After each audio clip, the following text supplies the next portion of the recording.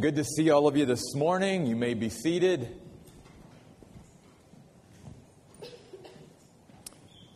Ephesians chapter 3 this morning, beginning at verse 14. Ephesians chapter 3, beginning at verse 14. Before we get into the message, just some reminders to our church family here this morning, just to keep you all informed. The church picnic is coming up on Saturday, October the 22nd, which is now less than 2 weeks away. And I think we have the greatest venue for a church picnic of any church. You know, top of the world, Robert and Dana's place out there is just an awesome place to have a getaway. And we invite all of you that can make it that Saturday to be out there. The information's out there. We encourage you to sign up because we need to know how many people to plan for, because the church will provide the meat, the main, meats of the day, a barbecue. But we want you to fill in with other things on the side. So don't forget to sign up. Go out and see Debbie about that after the service is over.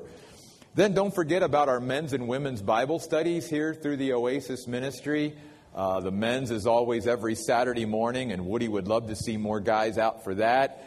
And then the women took a little bit of a break, but they are starting back up again on Thursday, October the 20th, which is coming up real soon. And they're going to have a follow-up to the Armor of God study, and it's going to be on how to have a settled heart in troubled times, which I think will be a great follow-up to that series. So we invite you all. They had a great turnout for their other series. We would love to see the same. And then one more thing. We are going to have an Oasis Day of Prayer through our ministry on Friday, November the 4th.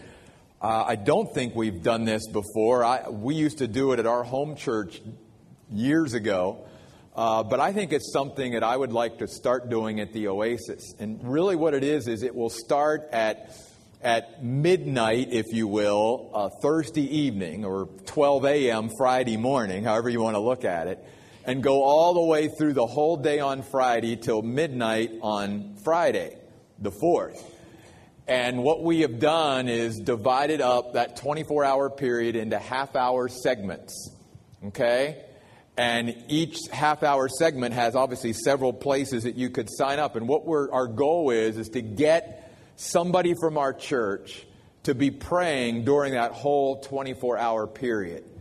And this time we're obviously, because we strategically picked that day, we want to concentrate on praying for our nation, our country, the upcoming election, which will just be in a couple days after that, and just the whole state of our nation and country and our leaders and all of that. So that will be on Friday, November the 4th.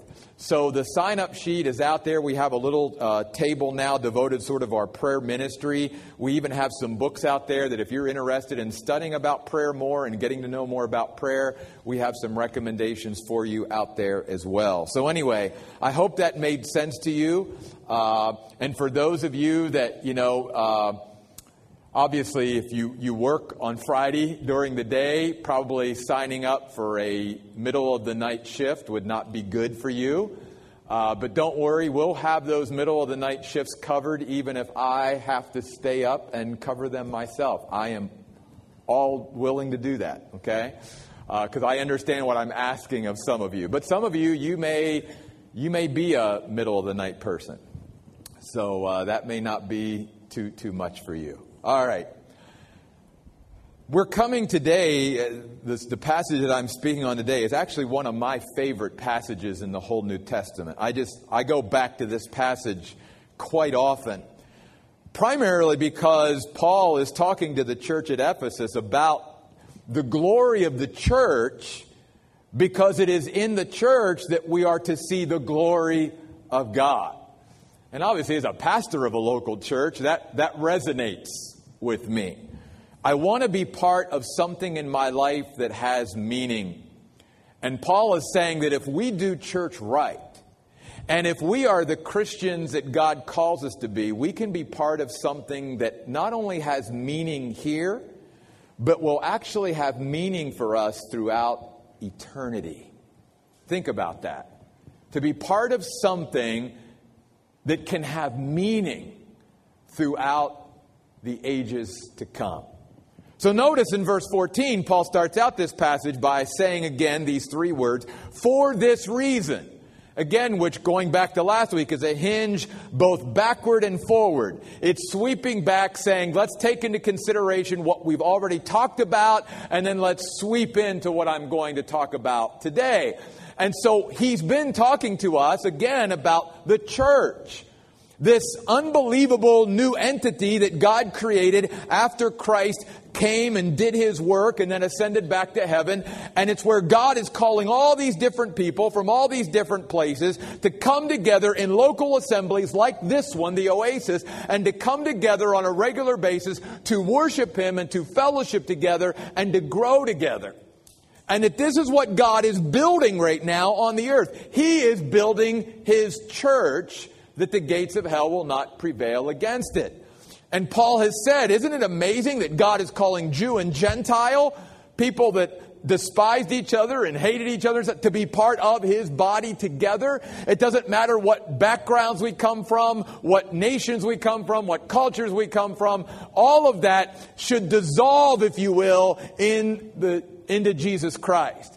And that he can make us one through him.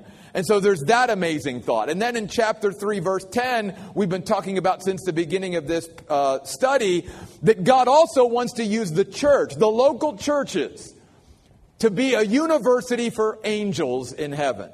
That God can teach his angels in heaven about himself through the church. That even though these angels have been in the presence of God ever since they were created, They have worshiped God. They are up close to God even more than we are at this point, that there are still things about God that they could not learn apart from looking at the church and how God operates in the church, how he uses the church, and what he is accomplishing in these frail, feeble, finite human beings, you see. And so Paul is saying, that's why, for this reason, I kneel before my Father, verse 14. And though he's going to go on to say that this is his chosen posture at this particular time to pray to God about something and to ask for some specific things for this local church in Ephesus, let's not forget that this form of kneeling before God or bowing before God or bending the knee before God is also sort of a posture of worship. And that before he actually gets into making requests in prayer, he's really overcome by the greatness of this great plan that God has revealed to him. It's almost like he's saying, I've got to stop for a minute, and before I even keep speaking and talking to you about what's on my heart, God, for these fellow believers in Ephesus, I've just got to stop and just acknowledge, my goodness, God, you are great. To think about what you're doing here on earth and what you want to accomplish through us, your people. It's a time for me to pause and kneel before my Father in heaven. And then he goes on in verse 15 to say, from whom every family in heaven and on earth is named. I think, again, in the context here, he's not talking about every human being who's ever been born or every family on earth that's ever existed. He's talking here about our spiritual family. Because notice he says, in heaven and on earth. He's talking about those who know the Lord, those who have a relationship with the Lord. He's talking about our spiritual family, the church, represented in heaven and on earth. And you and I even get that. Because even here at the Oasis, in our young existence, we've only been in existence now 6.5 years. We now have part of our church family represented in heaven now and on earth, you see. And that's what he's talking about here. He's talking about God's people, the church. And then he goes on to now begin to tell God what is on his heart, what requests he has for his fellow believers in Ephesus. And again, I want to point out that when you study the prayers of Paul, particularly in the New Testament, he is always praying for the same things. It's always about the spiritual health and well-being and growth of God's people. It's not that he doesn't care about the physical needs of his fellow believers, but he is showing that we so often can get out of balance in our prayer life. And that our prayer lists and our praying for others, especially our Christian friends and Christian family members, it seems to be always more lopsided with talking to God about the physical things than the spiritual things. And Paul is a great example to us that we need to make sure that we bring balance to our requests, especially when we're praying for each other as brothers and sisters in Christ. And that it is just important, if not more important, to be praying for the spiritual health, well-being, and growth of our brothers and sisters as it is any physical needs that they might have. And again, we see that modeled for us here in Paul's prayer. Are you praying for your brothers and sisters in Christ? Do you know of other brothers and sisters in Christ who are regularly praying for you? It's important. And again, Paul models that for us here. And here's what Paul, first of all, prays for. He prays for their spiritual power. He prays that the people in the church at Ephesus may have the spiritual power of God. He says, I pray that according, first of all, to the wealth of your glory, God, the abundance of your majesty. We just sang about that. Majesty. The majesty of God, the glory of God, is God's infinite and intrinsic worth. It is who God is, always. It is a fixed value that never changes.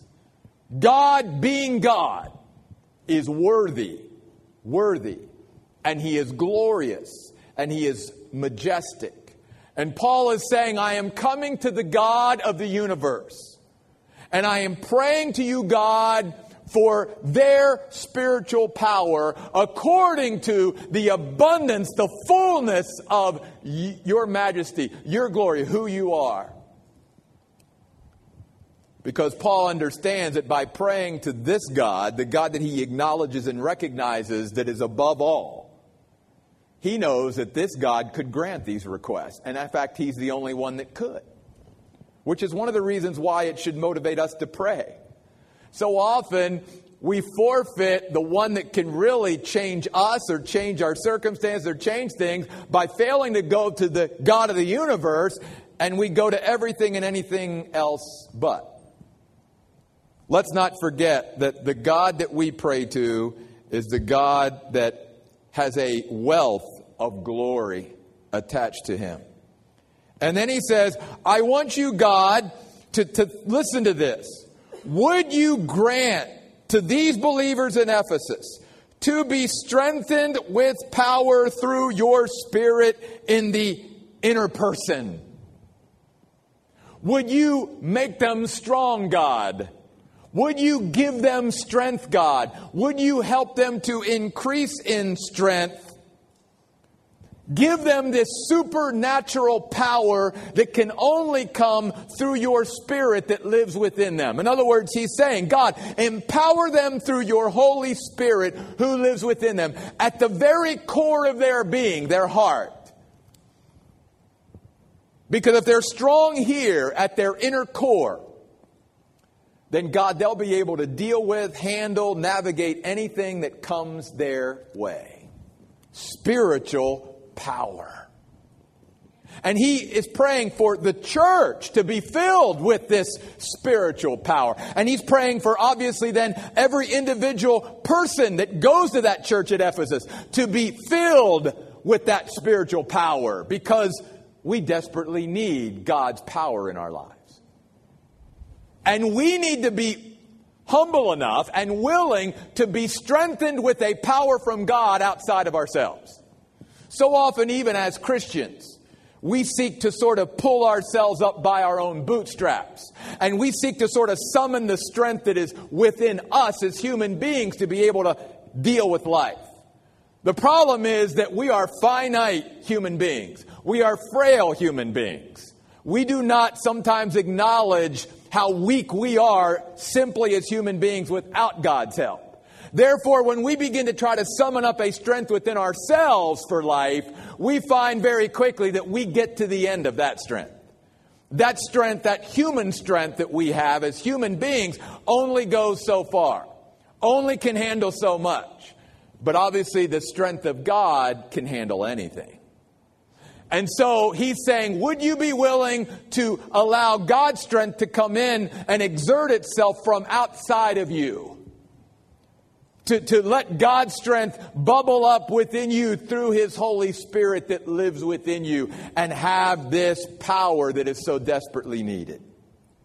And if it was ever needed, it's needed in the church and in God's people today. Because we realize later on in the New Testament that Paul even says that one of the characteristics of the last days are that there will be many people who have an outward form of godliness or religion, but they have no spiritual power in their lives. They try to sort of promote themselves as godly spiritual by concentrating on making sure that the externals in their life are all the boxes that they need to check. Because they sort of have hung around the Bible long enough and God's people and the church long enough to know what a spiritual person should look like on the outside. So you sort of can fake it, if you will. But remember, Paul says, I'm praying that they will allow your power to hit them at their very heart, at their very core, in the inner person. Because again, you and I can put on some kind of spiritual power facade on the outside, but again, that only goes so far. If that power of God does not reside and really take over the inner person, then we really don't have much power. Because all the power that we try to summon again within us as human beings, or that we try to sort of make up outside of ourselves externally, doesn't last very long or can't sustain us very long. And so Paul is saying, I want God's people to be spiritually powerful people. That should be a priority of our lives. That we as Christians do whatever we can in our lives to make sure that we are spiritually empowered people. And that God's Spirit is powerfully working in and through us, both individually and obviously here in the context of Ephesians 3, corporately. God wants to see when His people come together, His power is there. It is operating. It is present. It is working in and through His church. So many churches today, local churches, concentrate and focus on so many other things. But how many of us as local churches and as God's people are focusing on making sure that we are becoming spiritually powerful people? And that we are allowing God to strengthen us supernaturally with His power through His Spirit in the inner person. That's the first request. Then the second request is for their spiritual passion. Notice Paul then goes on to say in verse 17, I'm also praying, God, that Christ may dwell in their hearts through faith,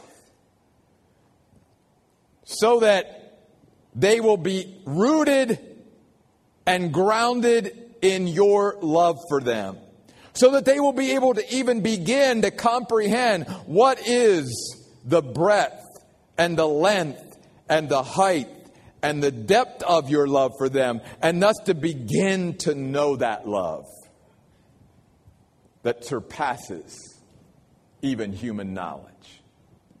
First of all, let's go back to the beginning of verse 17. When Paul says, I'm praying, God, for my fellow believers in Ephesus, that Christ would dwell in their hearts. The word dwell means to settle down, to be at home at. And not that for the Christian that somehow Christ isn't in us at all times, but it's more of a, looking at it this way, that Christ would rule in our hearts. That Christ would be the primary influencer of our desire producer that really drives all the decisions we make. Because that's what the heart is from the Bible. Every time the word heart is used in the New Testament, it is never used in the Bible to describe the human organ that pumps blood. Never. Never used in the physical way. It is always used to describe the concept of the heart being that place where our passions, our emotions, and our desires come from. And so Paul is saying, God, I'm also praying that Christ would rule in their heart. That they would allow Him to be the primary influence of their life. All that they desire, all that they choose, all of their... So that... And then he goes on to say, through faith. Because Paul understands that unless we come to a place where we truly trust and have confidence that God knows best... and that God always has our best interest at heart, then we won't let Christ rule in our hearts. We won't ever let Him totally settle down and dwell there. He'll be that sort of occasional visitor that we allow to come in every once in a while and maybe steer this or steer that. But to be the everyday sort of ruler of our heart and primary influencer, no, we'll let other things primarily influence our decisions and choices. And maybe most of the time, if we're honest, we're the ones that call the shots in our life, not Christ. We end up doing the things that we want to do. We do not choose the things that Christ would want us to do. And that's really what Paul's praying for. Because Paul is saying that when you and I as believers let Christ rule our heart, we let Him become the primary influencer over our heart, which again is our desire producer that drives all the decisions and choices in life that we make. Then he said, then God's priorities for our life will become our priorities. It's a way where God begins to shape our heart to match His. And the things that are important to God will become important to us. And the people important to God will become important to us. And things like the church will become more of a priority because it's a priority to God. And we'll let God rule our heart, you see. Well, then obviously what comes from that is our spiritual passion. We will get excited and enthusiastic about the things that God has for us. Because we're not trying to say, God, this is where I want to steer my life, and this is the direction I want to go, and these are the choices and decisions I want to make. We let those up to the ruler of our heart, Christ, and we let Him dwell and settle down and be at home in our heart. So that every day, not just once a week or once a month or once a year, we let Christ lead us. We let Him rule over that desire producer that drives all the decisions and choices. Now again, that has to be through faith, because if I don't trust Jesus with my heart, if I don't have confidence in Jesus over my life, then I'm going to take that on myself, or I'm going to allow other people to primarily influence me rather than Jesus. So what a great prayer. He says, I want God's people in Ephesus to be spiritually powerful, and I want them to be spiritually passionate. And then notice the result of our spiritual passion. Paul says, when you and I as Christians truly let Jesus rule in our lives and rule over our hearts, then and only then will we really begin to comprehend the love that God has for us. Because otherwise, we start filling our lives with all other things and choices and decisions, because we really have not come to a place where we are settled in God's love and where God is enough for us. So because God is not enough for us and we start choosing to try to fill our lives with all these other things, we then really block the reception that we could have of God's love in our life. Because in a sense, we are going after other things other than simply God. Which is why I love this when he says, if you and I would allow Christ to dwell in our hearts through faith, then we will become rooted and grounded in His love. So many Christians today are not rooted and grounded. They're not settled in God's love. You know how we know that? Because they're restless. They're wandering from thing to thing. They go after this thing, and then that doesn't last. And then they go after this thing, and it's always the next thing. There's never a settledness. There's never a stability. See, when you and I come and we let God love us because we have settled it, and we say, God, you are the love of my life, then everything begins to settle down in our lives. We don't need to run after anything because we've already got the greatest thing we could ever have, and that's God and His love for us. And we become settled, stable human beings like never before. So many Christians, sad to say, are not rooted and grounded in love because they've never really let Christ, over the long haul of their life, dwell in their hearts through faith. And then he says, when you and I do that also, we will begin to comprehend with all the saints what is the breadth, length, height, and depth, and to know this love that God has for us that surpasses knowledge.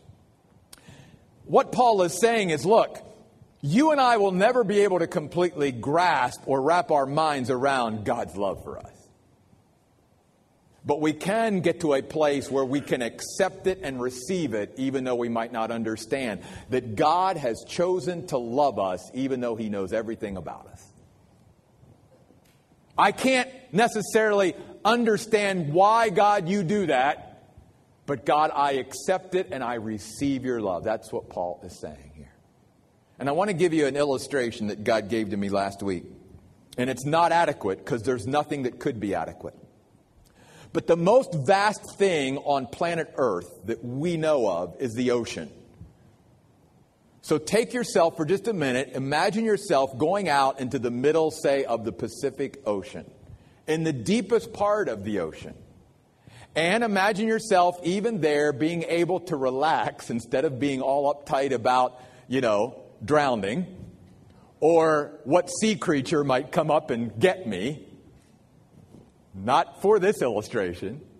Go to the deepest part of the ocean, be able to just literally lay back and float in the middle of that ocean. And then as you float around, you begin to look around at that ocean. And no matter what direction you look at, you can't come to the end of that. You can't see the end of that vast expanse of water. In a tiny way, that's how God wants us to begin to understand His love for us. No matter what direction you look, and in this case, it's not just the linear. In this case, Paul's saying, I don't care what direction you look at. How far you look up, how far you look down, how far you look this way or that way. You and I can never see the end of God's love for us.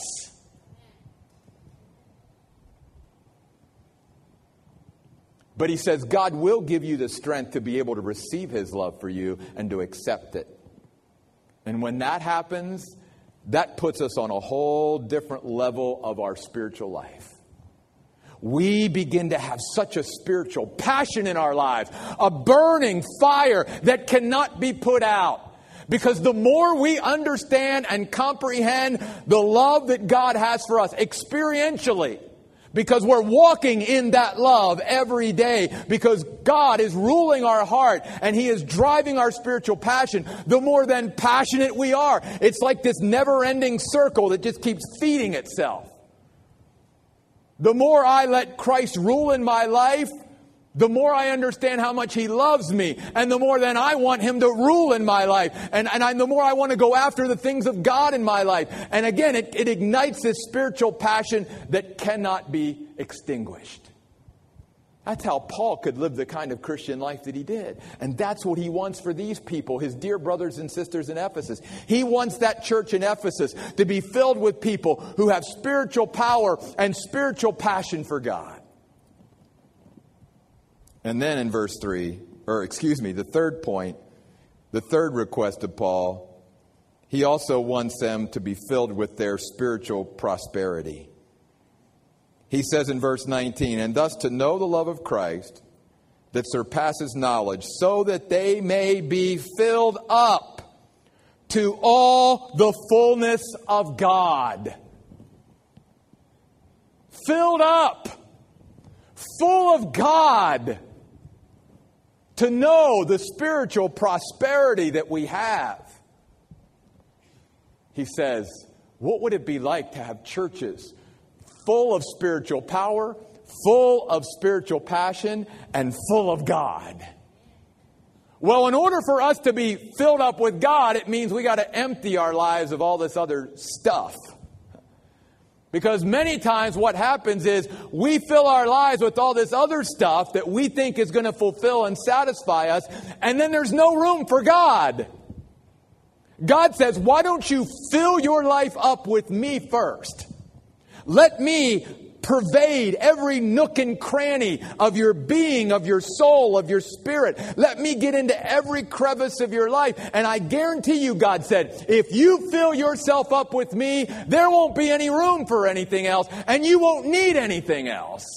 You'll find all you need is me. And that I will bring a meaning and fulfillment and satisfaction to your life that no one or nothing else can. Be full of God, Paul says. And let's go back to the ocean for a moment. Because God is infinite and you and I are finite, Paul is not saying that you and I as finite human beings can somehow get all of God into our lives. We never will. Even in our glorified state, because we'll never be God, we'll never be able to take in all of God. No way. God is always going to be infinite. And we, even in our glorified state, will in some ways be finite, you see. But what Paul is saying is this. In our finite way, you and I can all take our little bucket that represents our life. And we can all go to the edge of this vast ocean that represents God. Again, a very poor illustration because God is so much bigger than any ocean on earth. But for our imaginations and illustration this morning, go with me. Take that little bucket that represents you and take it into the ocean and let that huge ocean fill up that bucket. That's what Paul's saying. We'll never be able to get all of God into us, but we certainly can fill up our lives with God. The vastness that is God can fill up our bucket, and we can be full of God. And we can have such spiritual prosperity that I've got everything I need because I'm full of God. And then Paul goes on to say this.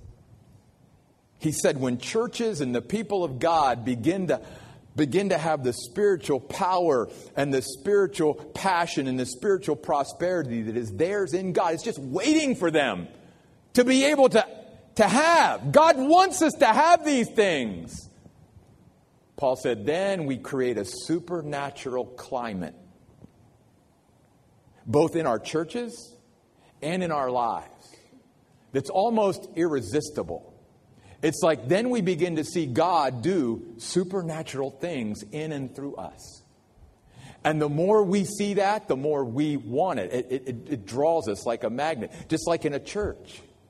When God's people in local churches, when they begin to operate in God's spiritual power, in God's spiritual passion, and in God's spiritual prosperity, we literally create a supernatural environment or climate where God begins to just work in unbelievable ways. And that's what Paul says in verse 20. Don't miss this. This is one of my favorite verses in all the Bible. This verse, and I'm going to share this with you in just a moment, this verse illustrates the sevenfold measure of God's power in our lives. Because don't miss what Paul says. After he said all this, he says, now to him who by the power that is, don't miss these next words, working where? Within us, is able to do far beyond all that we ask or think. Contemplate that for a moment. Let me give you an exercise to go through that I hope you will remember this coming week. God gave this to me several weeks ago. After I say this once, I want you to repeat this with me, but hold in there just for a moment. First of all, notice in chapter 3, verse 20, that Paul says this, God is able. Do you believe that God is able today? God is able, first. Then notice, God is able to do. Then notice, God is able to do what we ask. Then God is able to do what we think. Then God is able to do all that we ask or think. Then God is able to do beyond all that we ask or think. And finally, God is able to do far beyond all that we ask or think. The sevenfold measure of God's power in our lives. Repeat it with me. God is able. God is able to do. God is able to do what we ask. God is able to do what we think. God is able to do all that we ask or think. God is able to do beyond all that we ask or think. God is able to do far beyond all that we ask or think. Do you believe that? You see, that's the supernatural climate God wants to build into our lives individually and us corporately. That's why this whole process that we're going through, even as a church, has nothing to do with buildings. It has everything to do with us learning this principle as a church, that God can go way beyond what we could ask or think. And God wants us to get that even in our individual lives. We so limit what God wants to do in and through us. And you know why?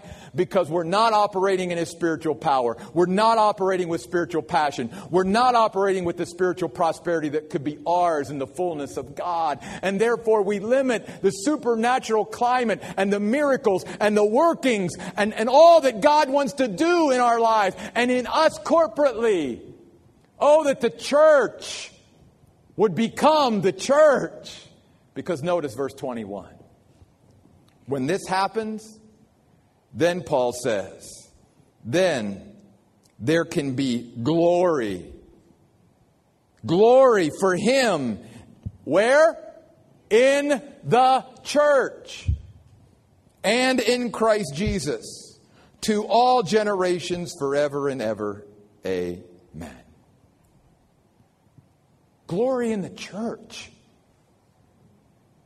To see God for who He is. Not to see what human beings can do, but to see what only God can do. To see His power. To see His passion. To see His prosperity in His people. To set themselves up such a spiritual, supernatural climate that we not only know that God can do this, but we come anticipating and expecting God to do unbelievable great things in our lives all the time.